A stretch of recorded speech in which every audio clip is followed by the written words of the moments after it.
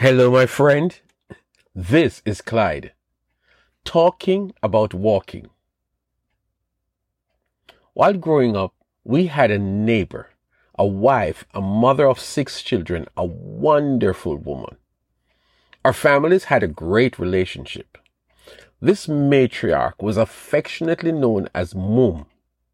Now that I am recalling the story, I realize we never knew her real name and we never needed to know that name. She was maternal, she was gracious, she was wise, she was caring.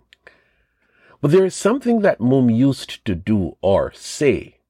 She had a signature farewell that she generously recited each time you were leaving her presence. She would say to you, "Walk good, my child." I can still hear her now. Walk good. Back then, it was a nice sounding goodbye, but in retrospect, this loving parting statement was a request, was an instruction, was a prayer. She was saying to you, be safe, be careful, be well. I want you to do good. There were times she would say, God go with you. But more often than not, you would hear from her, walk good. Can we talk about that today? Walk good.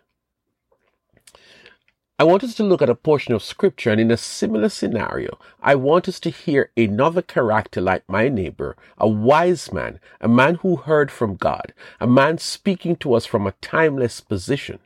In fact, Paul was actually speaking what God told him to write in a letter that he was sending to a group of Christians who were part of a church in ancient Ephesus. The city was well known and was particularly famous for idol worship. In fact, one of the greatest buildings was a temple dedicated to the goddess Diana. Paul helped to share the Christian faith in that city, and he founded a church there. Now, years later, while he was a prisoner in Rome, he wrote that letter to the church in Ephesus. Let us hear a portion from Ephesians chapter 4, verses 1 to 3. As a prisoner for the Lord, then, I urge you to live a life worthy of the calling you have received. Be completely humble and gentle. Be patient, bearing with one another in love. Make every effort to keep the unity of the Spirit through the bond of peace. Paul was saying to this group of Christians who lived in a community of idol worshippers, walk good. He referred to himself as a prisoner for the Lord. He was not ashamed of being in prison because of his faith. In fact, he considered it an honor to be put in prison because of his faith. But hear the prisoner speaking to the people who are free. When you read this letter, this is what I want you to pay attention to. You live in a culture of idolatry. That is what you've known all your life. And then you met Jesus. One day you heard the gospel and you gave your life to Jesus. You've become a part of a community of Christians. You're now connected to God, not Diana, not the many gods that you used to serve. Your life has changed and changed forever. And so I want you to hear this. Walk good. You need to live life different from how you used to be before Jesus.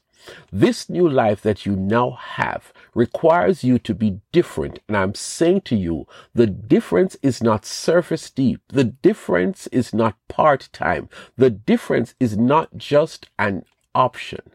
The difference is a whole new identity, a difference that is seen in the community. It's a difference that is important in order to survive as a Christian in a wider community of non-Christians. Walk good. As a new Christian, I'm saying to you, as you continue to live in the community where you reside and work and raise your family and shop and do all life's activities, be conscious of the fact that things are different with you now, and you cannot hide the difference, and you cannot compromise the difference. To walk good is to make a conscious decision that I'm going to let my light shine. To walk good is to live so that people see and know that you're under a new world order. To walk good, you need to show that you have been called into a new life. Make that decision to walk good and live by that decision 24/7 right there in sinful, sin-filled Ephesus. Do justice to your new identity. It is going to take more than a fancy message on your t-shirts. It is more than having a bumper sticker saying, I go to a Jesus church. It is becoming a bona fide representative or ambassador of the new boss of your life, Jesus. Walk good. Be completely humble and gentle.